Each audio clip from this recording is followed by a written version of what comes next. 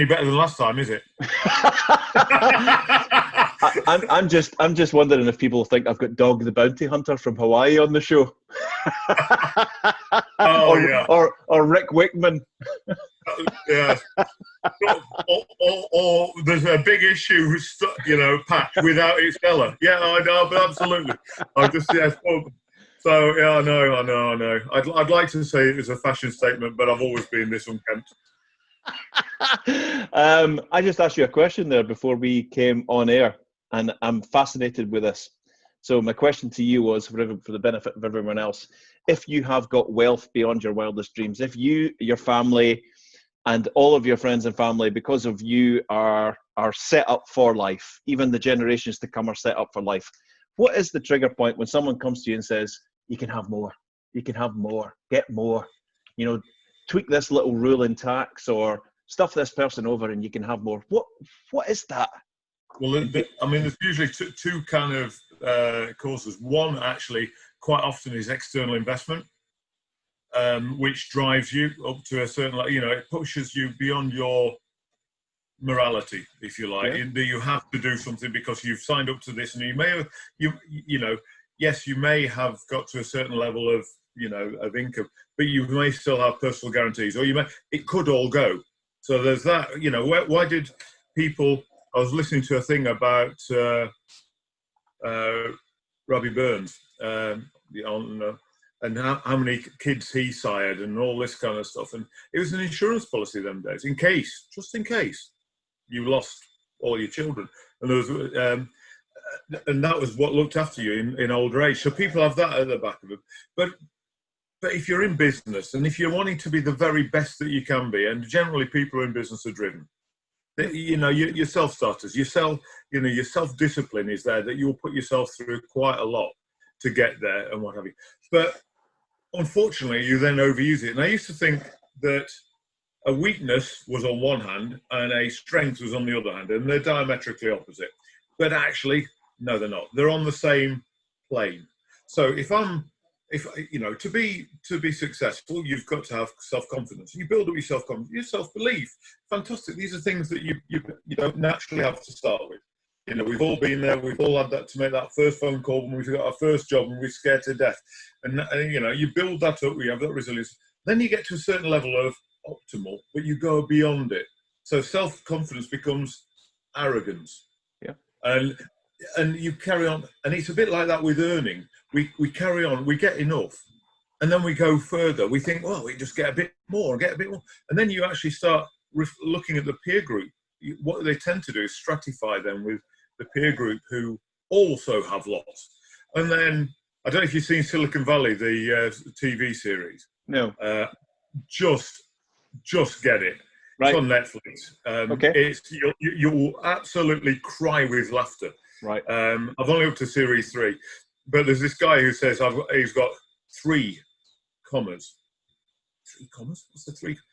He's a billionaire. He's got 3 commas. And when he went down to 2, only 980 million pound net worth, he lost his 3rd comma. And it's cycle.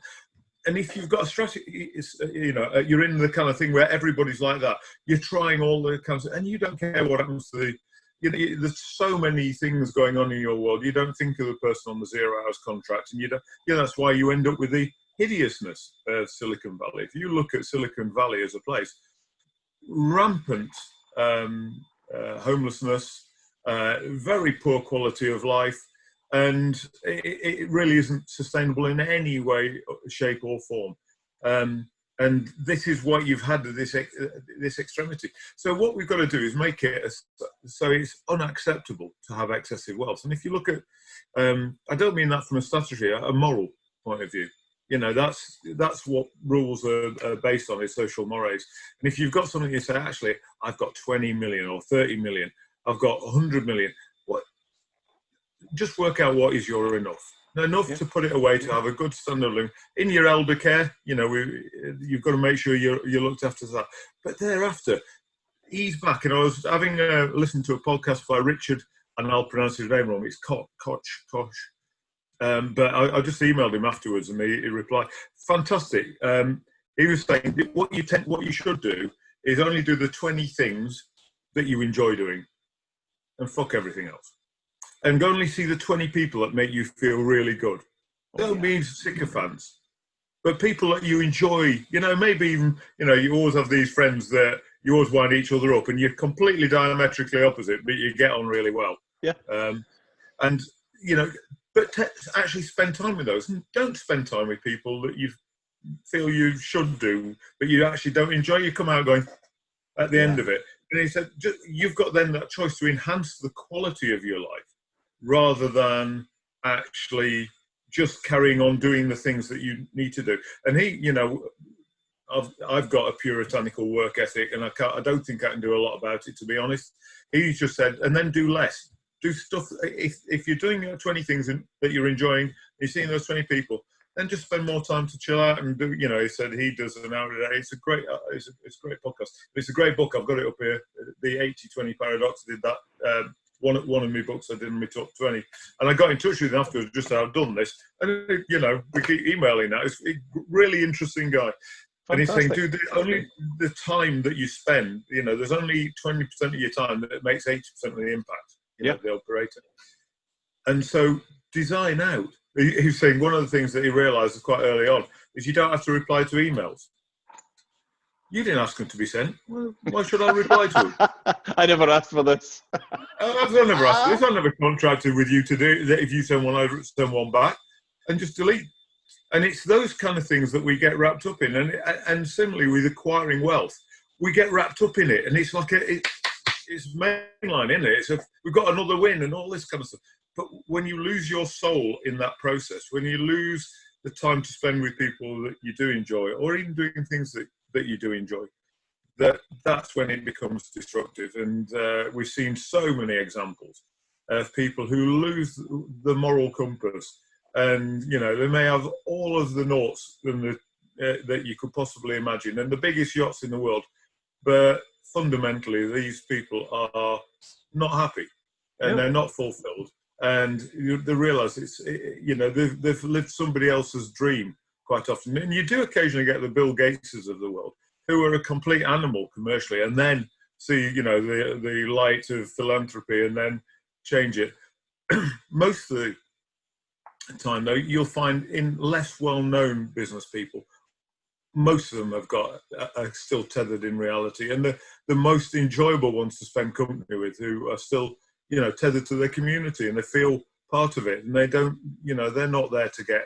And most business people aren't like the egotistical maniacs that you see that are fated by media, which is a huge disservice to UK PLC, because they think, well, I don't want to be like these typically overweight white men, arrogant, Weinstein-esque characters that think they can buy anything whenever they want to, and they think it makes people impressed. It just doesn't resonate these days. I think someone said to me once, someone that I really, really admired, who was an incredibly wealthy person, said to me, you need to be careful.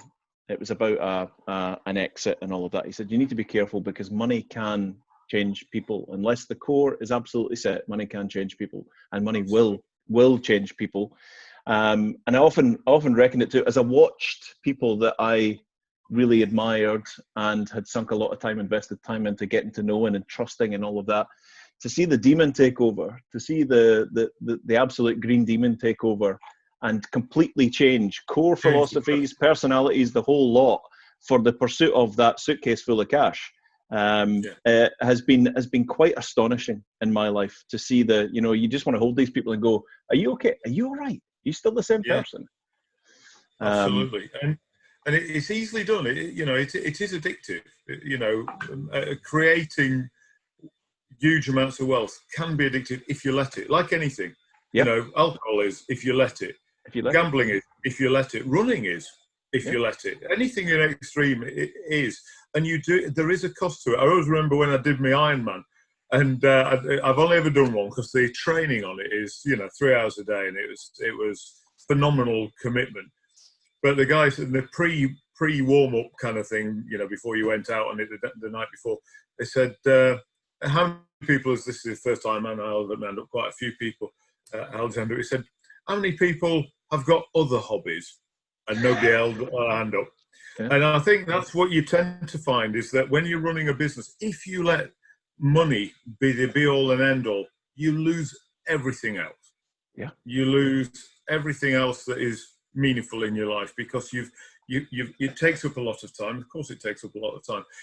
But if you're not with people that you want to be with when you're working, and you're not with people that you want to be with when you're not working, it's a lonely place.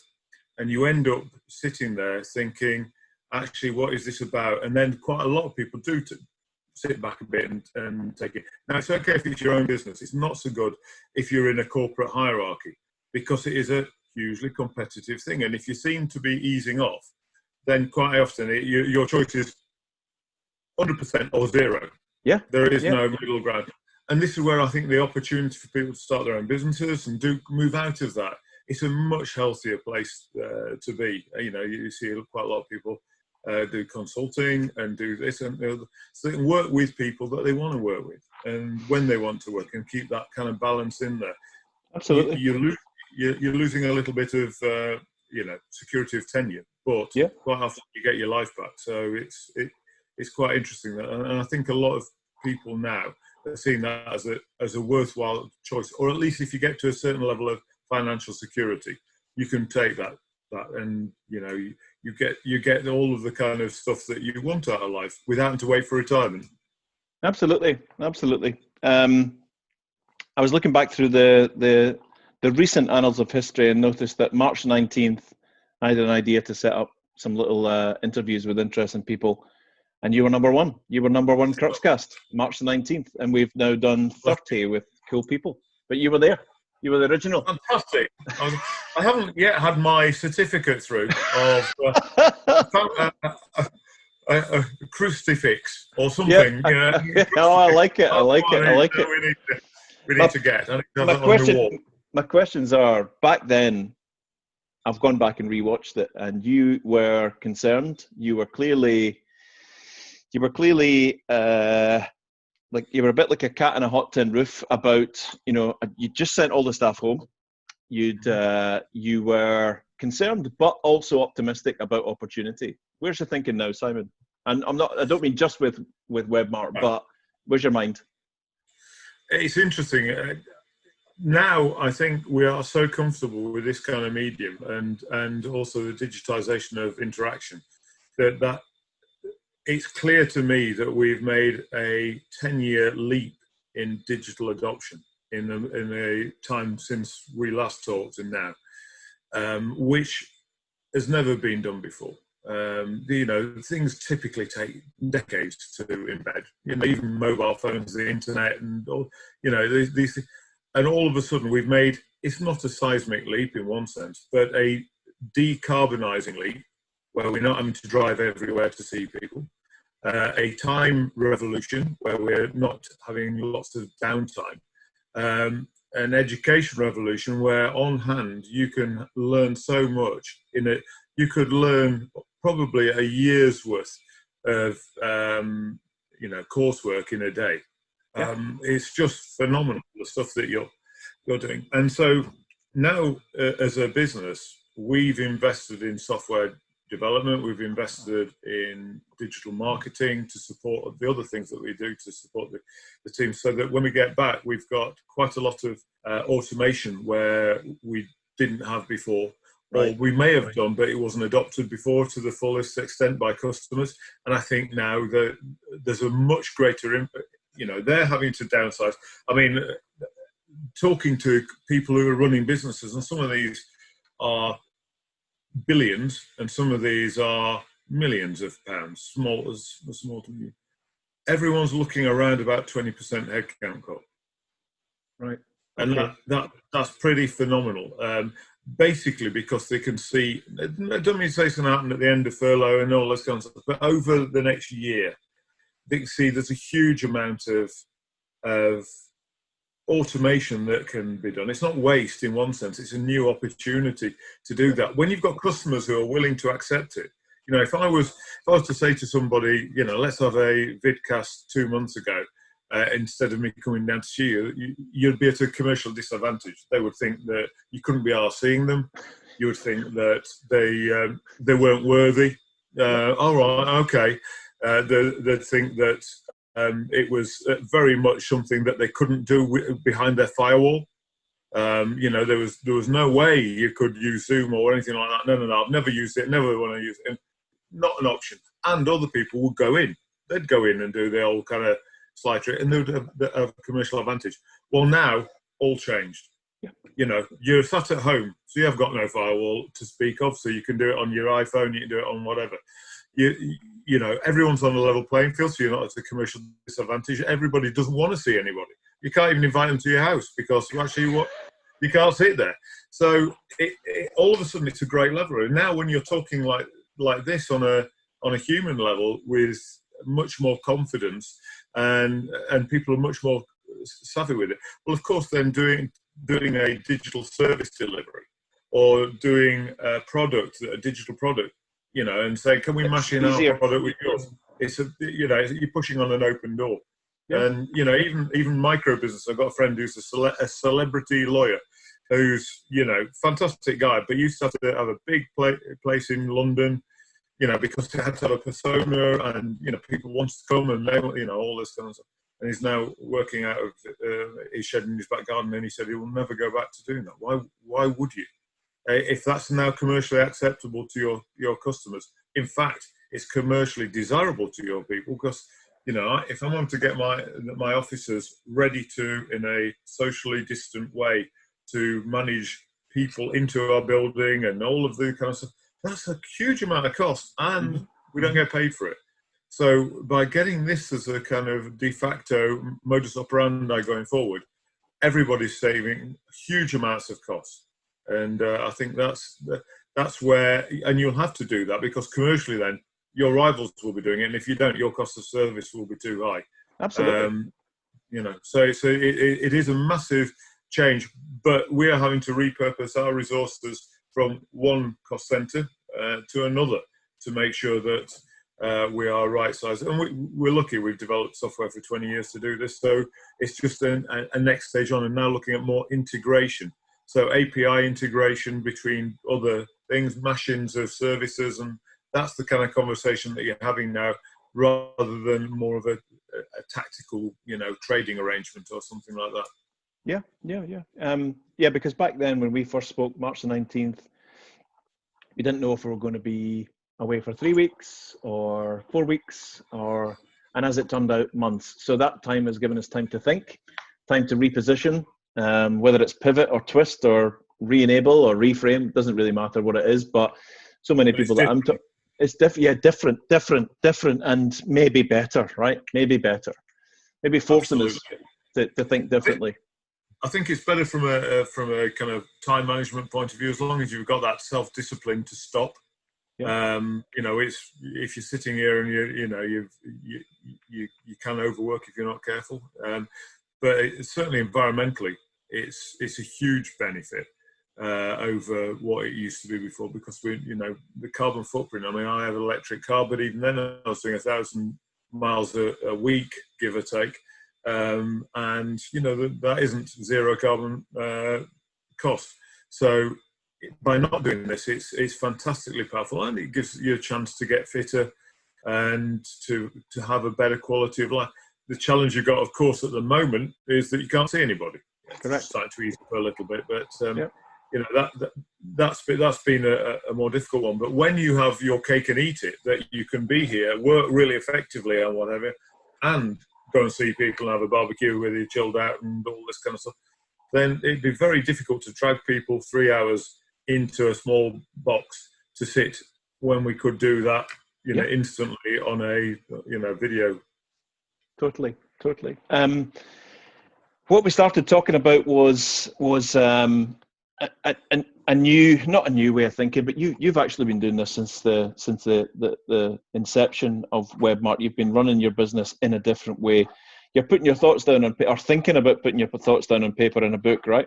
Maybe. Yeah, absolutely. I'm basically, I worked it out, and I was struggling with these things. I've got incredibly shit fingers for typing.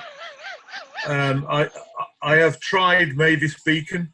I have tried all of these kind of things to, when I was at school, and it does make me sound prehistoric, there were no computers at school, so we were never given any typing skills and whatever. So what I've done is revert to video and a brief synopsis below. There's 20 chapters. I'm doing one a day. I've done the preface, I've done the introduction, I'm moving on to the chapters now. I'm going to be doing one a day, and there'll be a video of it, talking about it, the thematics of it, of how we run the business different. And I think it's, to be honest, it's the way most businesses will be run in the future. Certainly everybody who came down to the office has said this feels different.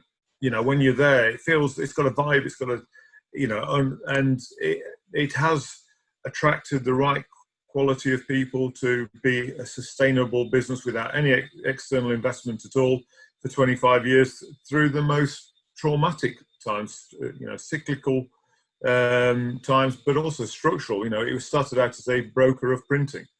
And as you know, that was before the internet came around in 1996. And so we've been able to adapt and evolve. And even now, when we're sitting in a very challenging environment, we're not sitting panicking. We've got the funds to be able to see us through that. And so it's got a resilience built into it, which you find that rarely does with the conventional capitalist model. So you've had this since university days in your head, right? And then you developed, as you told me, the Marxist Capitalist Manifesto, but you've now pulled it through to this. You've proven that it works with a business and businesses, and you're going to put it down. You're calling it the New Capitalist Revolution, right? That's the working title, or what you're calling it right now. Could you, for those who, this is as good as it gets, for those that haven't heard your TED Talks, for those that haven't been to WebMart and seen it, could you give us the elevator speech on what the New Capitalist Revolution, what the sort of fundamentals are, if you can do that? Yes, I mean, in an elevator, it has to be quite a shard-like elevator, quite a long one, but fundamentally, what you tend to find is that businesses only count the things that they want to count. So you typically look at financials. You don't look at externalities like pollution and the bycatch of denuding at people's lives because of inappropriate working conditions or contracts. We look holistically at things. So we first things look at how we can maximize the intellectual return for people working at WebMart and the people that work with WebMart. So there's both suppliers and clients. You maximize that, and then people enjoy working there. If you're being the best that you can be working, so we mold the job around the individual rather than the individual to the job, and then they enjoy it more. And if you've got people who have got a competitive advantage and are enjoying it, people love working with them because they're nice people. As a supplier or as a client, these are engaged, people who are clearly having a great time, and therefore you get the financial return. So it's a 3: intellectual, emotional, and financial return. And most businesses are introspective. They're looking at all the metrics on the dashboards and We are extrospective. We're looking outside our business on an 80-20 rule. We're looking at suppliers, how we can give insight to them to deliver a unique proposition to them so they want to work with us. We want to be their best customer. And with customers, we want to work in a collaborative way with them so we can understand their strategy, their go-to-market approach, their value proposition, so we can come up with better client acquisition and retention strategies for them. And it's a kind of osmosis of data going between all three so that it creates unique value for customers and suppliers and ourselves in the middle. And then once we've made enough profit, going back to the enough thing, our enough profit is £400,000 a year. That's our retained profit in the business, which gives us a uniquely resilient balance sheet. And then the rest of it gets shared out amongst the team. And it gets shared out as a percentage of the base salary of everybody. So everybody's marked to market. So obviously, if you've got a senior job with a senior responsibility, it's marked to the marketplace price for that job. So it's not discounted because of it. It's marked to that. And then everybody gets a percentage of the base salary of their role. So everybody gets the same percentage. Excuse me a second. I just heard loads of thumps all around from about 10 miles around here. It was financial directors and CFOs falling off of their chairs. But this is why, if you do draw a line at the enough, it's not having, we're wanting to have, stupid amounts of money. We've got enough to reinvest whenever we want. Yeah. That's given us that resilience. That's given us that war chest. So given very hard times like we're going through now, we can deal with it without panicking. And we can carry on investing through the downturn so that when we come out the other side, we come out stronger. And it attracts the right people. We've got a centripetal force within. The bigger we get, the better we get, the more people pull together, not pull apart, because we get better return on labour employed. And you enjoy it more. If you're all pulling together, aligned like that, then it really does make things much more easy to manage, because you've got alignment. And you also got a joint responsibility for running the business, because it's our business. We all look at it in that way. So WebMart was never designed to make you or the shareholders, extremely wealthy at the expense of everyone. WebMart was designed to create a new culture where you enrich the lives of the people that are not only work for you but are touched by WebMart, right? Yeah, it seems to me it was a case study. And if it hadn't worked out, I'd have said, well, fair enough. It can't be. It has to be the way all the other companies I'd worked for before was run, which was absolutely not people-centric. Didn't care about people. Just had a number to get a budget. You get beaten with it for the year, and then you deliver it or not, and get beaten up a bit more. And if you do deliver it, then you come back on first day of the new financial year with a 0. Yeah. And then you've got to do the same fucking thing again. And I just thought, this is just madness. I mean, there's no joy in something like this. So all I did was invert everything that I'd done before at companies. I said, well, there's got to be a better way. And it's just turn it on its head. Turn the management structure on its head. Turn the way that you develop on its head. You instead of borrowing money, don't borrow money. Live within your means. Never borrow a penny. And by doing that, yes, your improvement rate is lower, but my God, it's resilient. And you feel great about being able to do things that are, a bit different. But the other thing is, of course, it opens you the field of vision of the things that you can do, because it's your money. Nobody's telling you can't do that. You can give it a go. Why not? And some things don't work out. Of course they don't. But quite a lot do. And then there's okay, so you're on a voyage of discovery all the time that most conventional businesses can't go for. Or choose not to, as it turns out, because what you tend to find is that the people at the top are finance accountants or whatever, and they've all had to go through a Men in Black-like experience where the creativity is taken out of them, and they have a linear version of it because they've all had to go through these professional exams, and so there's one way of doing things. We all do it this way. And you can't do anything deviating from that, because that isn't in line with your training and the best practice that's out in a million business books. But actually, when you open the VIST, you've got a huge amount of opportunity to do things differently and still be successful. And I think that's what WebMart shows, is that you don't have to follow somebody else's rule book. You don't have to follow somebody else's ethics. You can be yourself, and you can be successful in a conventional sense, but in a very unconventional way. And it's so much nicer to be able to run a business like that. And now I've been able to be furloughed to write my book and think, amongst other things. And I've got a 32-year-old managing director who's running the business. So, having youth, giving youth the opportunity, to be the very best that they can. And we've got some really fantastic young people are coming up at speed who, of course, have the digitally savvy from day one. It's a no-brainer. Yeah. They've got a huge amount of skills that I am having to retrofit into my my armory. They have it as normal. Now there's a balance to be had, because there's a lot of things that they need to learn as well. But actually, they do a fantastic job. And don't forget, Alexander the Great had conquered most of the known world at 21. So, you don't need to have huge amounts of experience to actually come up with great ideas. We've had fantastic ideas for people who've been here a couple of months. So getting youth in and giving them the responsibility early. It really does turbocharge your business, but that isn't within most HR manuals.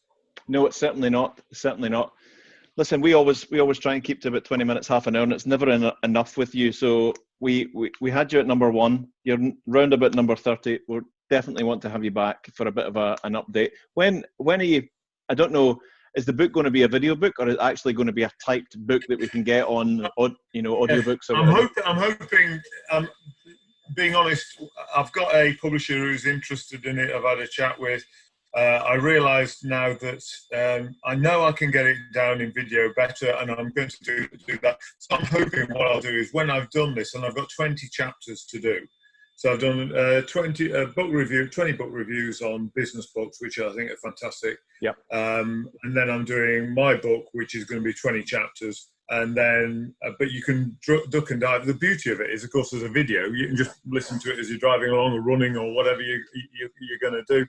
And it's free, in line with the WebMart ethos, giving everybody the equality of opportunity to do it. I would like to do a more in-depth version of it, and that possibly would be when it would go through to a publishing house and come up with something when I've got a bit more, should I say, editorial support, and I can dictate. I've got it in my head all the time. I know I can do that, but it's just getting the thing down in writing and then editing it, and my spelling's not very good, and all of those kind of things. So people can see this on your LinkedIn page. Please, yes. Any other platform? No, it's on LinkedIn. I'm doing it on LinkedIn.